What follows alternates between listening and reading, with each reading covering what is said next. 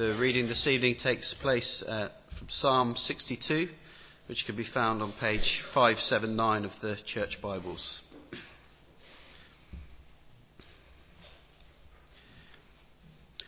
My soul finds rest in God alone.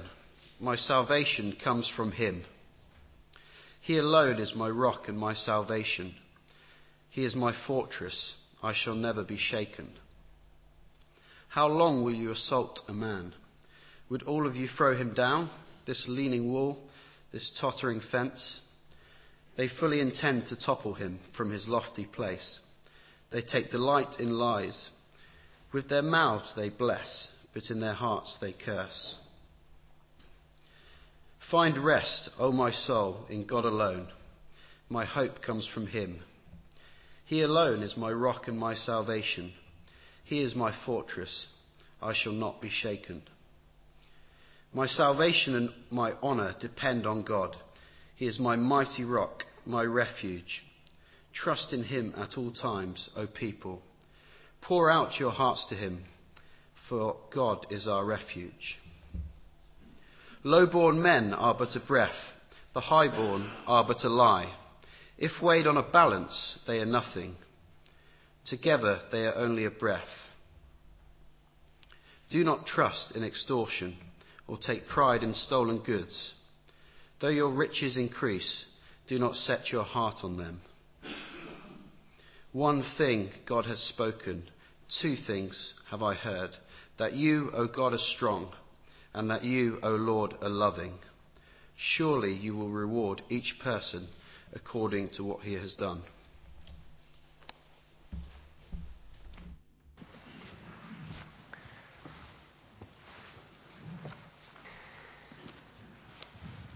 For our first year of marriage, Liz and I were living in a top-floor flat in Putney. And it was that time we decided to take a year out and go travelling around the world. And so we rented the flat out. And before we went, we gathered together all our belongings, many boxes of books and things, and shoved them up in the loft, locked the door, and off we went. Came back a year later and were surprised and quite shocked to see a large crack in the ceiling of the living room, and sloping from one end to the other. And upon further investigation, it appeared that the main beam going across the loft had not gone into the actual wall. It had been cut off short. I think the expression cowboy builders sort of comes to mind. But the weight of several boxes of books and everything else going down on that beam meant it was just too much for it. We got a builder who repaired the damage and ensured that the solid brick wall then did take the weight and everything was okay. But at various times in our lives, we may feel that there are several boxes of books really just weighing down on us. There are things crushing us, and we are doing all that we can to stop us collapsing. We feel like it says here in this passage, which Adam just read to us, we are a leaning wall. We're a tottering fence. We're about to go over. And this evening, as we look at this psalm, it's a psalm which deals with our faith under attack. And it may seem to you right now at this time that the forces lining up to knock you down are just too many to handle. You've been through a few battles, but you're just too weary to really face any more. Well, hopefully the psalm will help us whether we are in the middle of an attack like that, or whether we actually feel quite secure at the moment, because we still need to prepare for when these times come. And as we face the year ahead, it will be inevitable that there will be some here who will experience physical illness. There will be some who experience bereavement, relationship problems, redundancy, a general spiritual dryness, difficulties with children, and so on and so on. And the more we try and share our faith, the more the church grows in its ministry, the more actually we are likely to experience such attacks. And that's because the devil will attack when he's being threatened. And when we go through such times, we shouldn't actually feel that we need to be ashamed about it or keep it to ourselves. We need to seek help from each other. But what is the advice that David gives us in this psalm, because he's giving his testimony of how he responded when he was under attack. After all, he's had his fair share of tough times. He spent many years as an innocent fugitive on the run from King Saul and his soldiers who were seeking his life. And yet, through all those trials, he grew in maturity. He grew in his love for God. He grew in his confidence in God. And the psalm tracks that process of growth from someone who's crying out, "How long, O Lord?" to someone who at the end can say to others, "Trust in him at all times, O people." And the question is, why should we have so much confidence in God when so much in life tends to undermine that confidence? I think there's a lot here we can learn from David. What he went through was enough to crush anybody, but he was still able to put his trust in God. So let's have a look at the psalm. If you haven't got it open, it's here on page 579. The first thing I want to say under faith, under attack, is that spiritual attack can take many different forms. In David's case, his troubles appear to be caused by other people, and by a lot of people it seems to be. Look there, it says in verse 3, "How long will you assault a man? Would all of you throw him down? This leaning wall, this tottering fence?" And it appears to be caused by their deceit, by their hypocrisy. Carries on, "They fully intend to topple him from his lofty place. They take delight in lies. With their mouths they bless, but in their hearts they curse." They may be the ones who have invented the lies in the first place. Maybe the ones who spread them.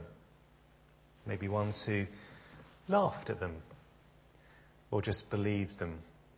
The worst thing is they came from people who possibly claimed to be his friends. It says, "With their mouths they bless." In many ways, being let down by someone we trust is the worst kind of attack, isn't it? Because then we have nobody to go to take our troubles when we need them. Spiritual attack can take many different forms, but also spiritual attack can last a long time. David's attacks appear to have been going on for quite a while. Look, it says in verse 3, "How long will you assault a man?" It's that cry of desperation that we hear in so many of the different psalms, isn't it? If you went to Psalm 13, you won't now, but it would say there, "How long, O Lord, will you forget me forever? How long will you hide your face from me? How long must I wrestle with my thoughts and every day have sorrow in my heart? How long will my enemy triumph over me?" It's the title of a very good book I can recommend to you by Don Carson. How Long, O Lord? Reflections on Suffering and Evil. And he looks at various different things, including the lessons from Job. It's something which songwriters have focused on in their songs. U2, one of my favourite bands, was one of their early songs about the unrest in Ireland. It was called Sunday, Bloody Sunday, the tragic events of January 1972 when 13 civilians were killed by British troops. And they asked that question, how long do we have to go on with this conflict? The lyrics go, "I can't believe the news today. I can't close my eyes and make it go away. How long? How long must we sing this song?" David is crying out, "How long will I have to wait, Lord?" And you may be crying out to God as well, "How long will this go on for?" Because although some attacks, such as those on our physical health, can disappear once the illness has been healed, if it is healed, most of them can go on for years. Depression, mental illness is not something that is easily treated with and dealt with. It may often recur. The pain of bereavement or divorce may be dulled over time, but it may never completely go away. And in a culture which demands rapid decisions, rapid results, rapid cures, rapid recovery, that can be even more painful as people move on. And so the result may be, especially if this has been going on for some time, well, there are a number of things that have happened to us that we've fended off and then suddenly gang up and hit us together. We feel like a leaning wall, a tottering fence. One more push and will be over. We can't take much more. It just feels like everyone or everything is against us. Would all of you, it says here, throw him down? Well, there's different ways we can react in these situations. So what does David do here in this psalm? Let's look at his response. Because this is the best response. It's the response which Alice and Elizabeth were telling about when they suffered those tough times. It's to trust in the rock of salvation. Well, first David expresses what he's going through, his emotions. He identifies the source of his attack. He acknowledges his weakness. He acknowledges his need for help. But where does he go for that help? He goes to God, God the rock. And the development of this psalm is interesting, isn't it? Because it starts there in verse 1 with a declaration. It says, my soul finds rest in God alone. Then it moves on later on in verse 5 to an exhortation to himself. Find rest, O my soul, in God alone. Find rest. And then later in verse 8, there's an exhortation to others. Trust in him at all times, O people. Pour out your hearts to him, for God is our refuge. He's now found rest in God, and he wants others to benefit from that as well. But how do we do that? How do we find rest and calm and stillness in God? We'll look at, again at verse 1. My soul finds rest in God alone. My salvation comes from him. And the two are very much joined together. My rest in God, to find rest in God is to trust that your salvation comes from him. And if you don't know that your salvation will come from God, then you won't find rest in him. Verse 2 says, he alone is my rock and my salvation. He's my fortress. I shall never be shaken. The same words come up again in verse 6. It's not that they are two completely separate things, rock and salvation, but he is my saving rock.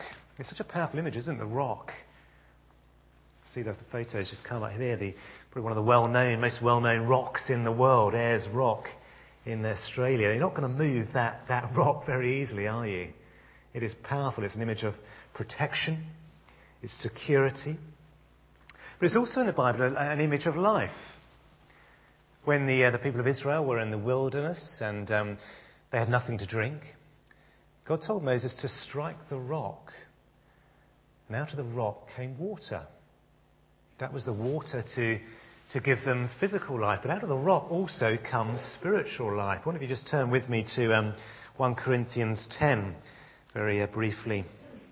1 Corinthians 10, verse 1. And just look here what Paul says. He says, I do not want you to be ignorant of the fact, brothers, that our forefathers were all under the cloud and that they all passed through the sea. They were all baptized into Moses in the cloud and in the sea. They all ate the same spiritual food and drank the same spiritual drink. For they drank from the spiritual rock that accompanied them. And that rock was Christ.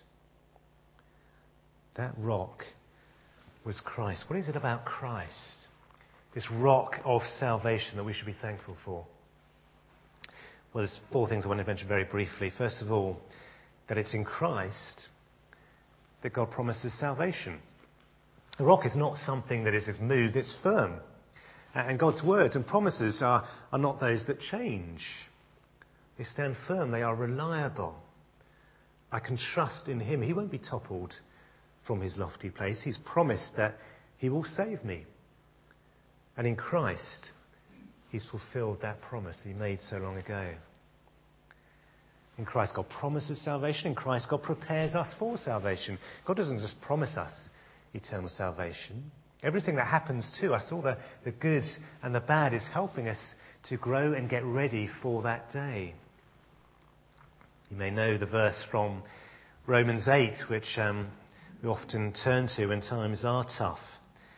That we know that in all things God works for the good of those who love him, who've been called according to his purpose.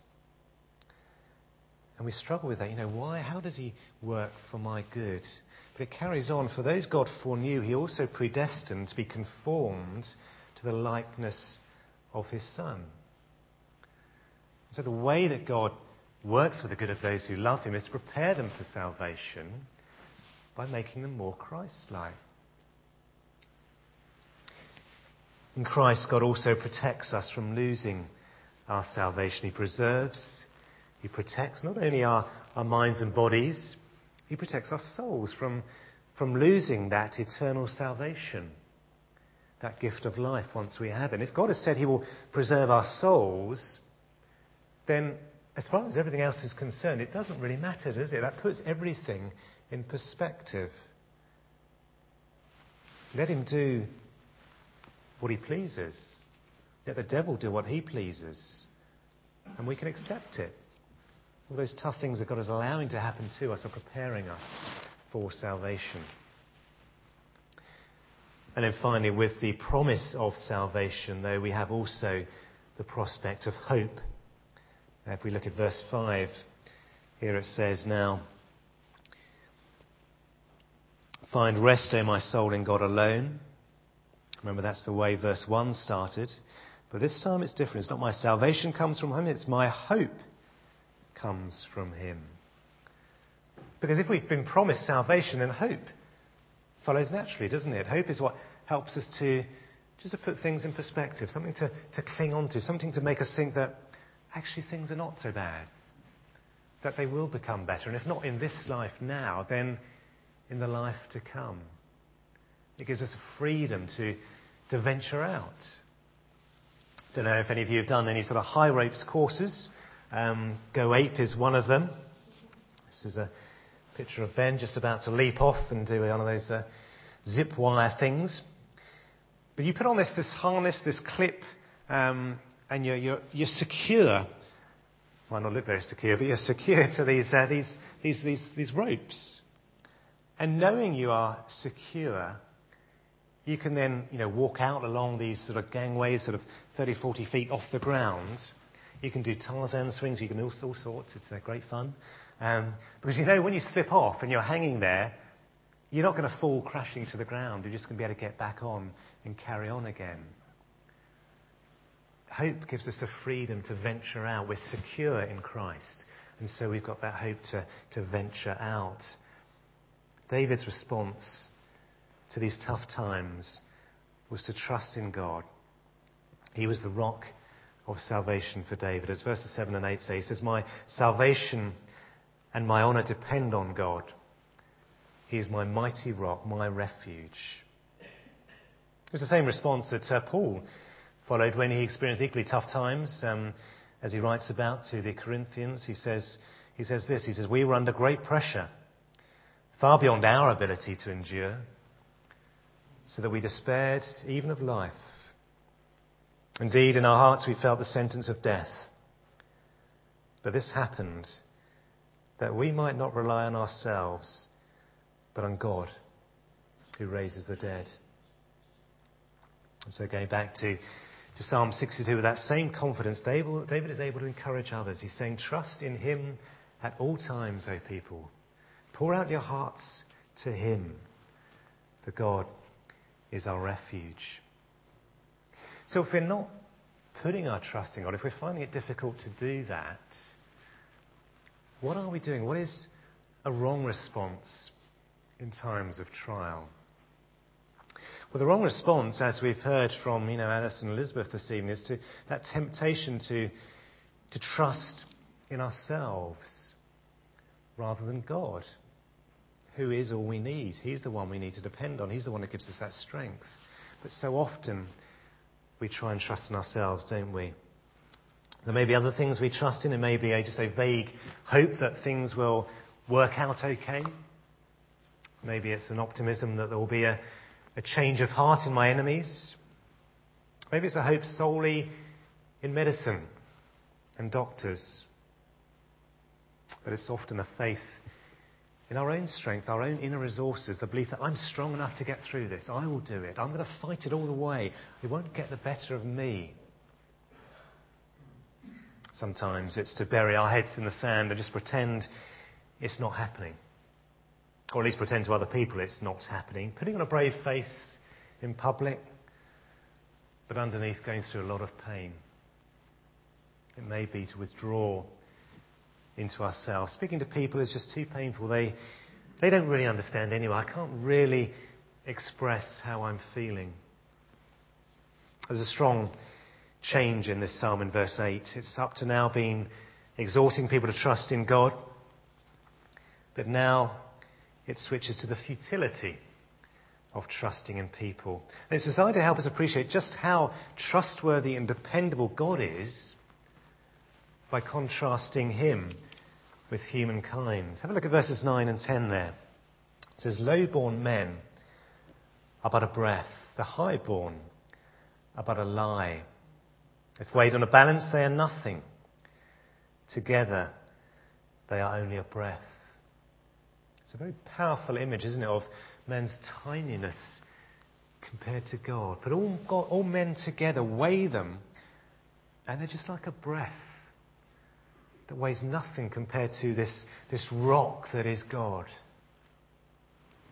What is one of the ways by which man shows that he is but a breath? Well, it's often his trust in material goods and wealth, isn't it? Look at verse 10 there. "Do not trust in extortion or take pride in stolen goods. Though your riches increase, do not set your heart on them." And it's not just wealth obtained by dishonest means, because all wealth has a seductive power, doesn't it? You may ask yourself, well, why shouldn't I make it my goal in life to rise up the career ladder as far as I can get? You know, those who've done it appear to be quite happy with their second houses and their yachts and their cars. Well, it may appear that is the way of happiness, but actually that way leads nowhere. There's no eternal hope by following that path. That path leads to idolatry, to covetousness, to self-centeredness. Those goods won't last long, as we know so well but forget so often. You can't take them with you, we keep saying. David warns us in this psalm, don't be tempted to take things into your own hands, to make your own wealth, to make your own security. If God wants you to be successful in a certain profession, then he will ensure that will happen in his own strength and his own time. And if it doesn't, then there's no point trying to achieve that by your own means. David could have killed Saul a couple of times. He could have ended his suffering. There was a time, you may remember, when Saul came into the cave in which he was hiding, and David could have killed him. When David and one of his men, they crept unnoticed into Saul's camp, again, he could have killed him. Then he would no longer have had to cry out, "How long?" He would have sorted it, but he knew that he had to wait for God's timing. And it was a great reminder, as we were saying earlier on, that what Alice was saying yesterday about the fullness of God's time, which Alistair applied to the building project. We need to trust in God's timing in all aspects of our lives, and not in our own timing and our impatience. Well, let me just ask you a couple of questions as we conclude. First of all, where are you in this battle? You may be right in the middle of it, like one of the soldiers in the Battle of the Somme. You've been hit by an enemy machine gun. You're lying wounded on the ground in no man's land. You're crying for help.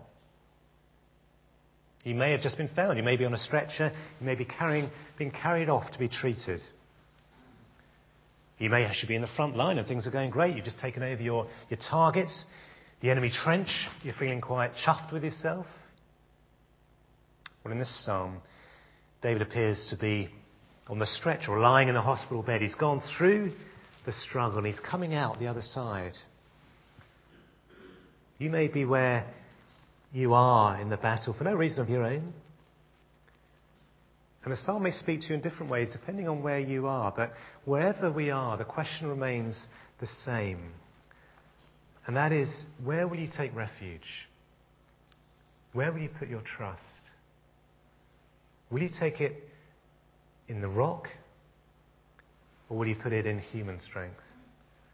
If you haven't taken refuge in the rock, then things may seem to be going quite well now, but there will come a time when you will be shaken. And the good news is that all you need to do is turn to the rock, to Jesus Christ. Final two verses of this psalm, David moves from testimony, exhortation to address God himself. He says, one thing God has spoken, two things I've heard, that you, O God, are strong, and that you, O Lord, are loving. Surely you would reward each person according to what he's done. And here we have the reasons why we should trust in God in the face of attack. He's strong. He's the one who is in control of each of our situations. He's the one who can change them if that is best for us. And he's loving. He knows what is best for us and wants what is best for us. And he will change that at the time that is best. And he will reward us. He will reward us according to what we have done. Our reward is eventually is eternal salvation, isn't it? That gives us that hope. And all we are required to do is to trust in him, enjoy the security, the peace, the comfort, the assurance that he gives us. Look to the rock.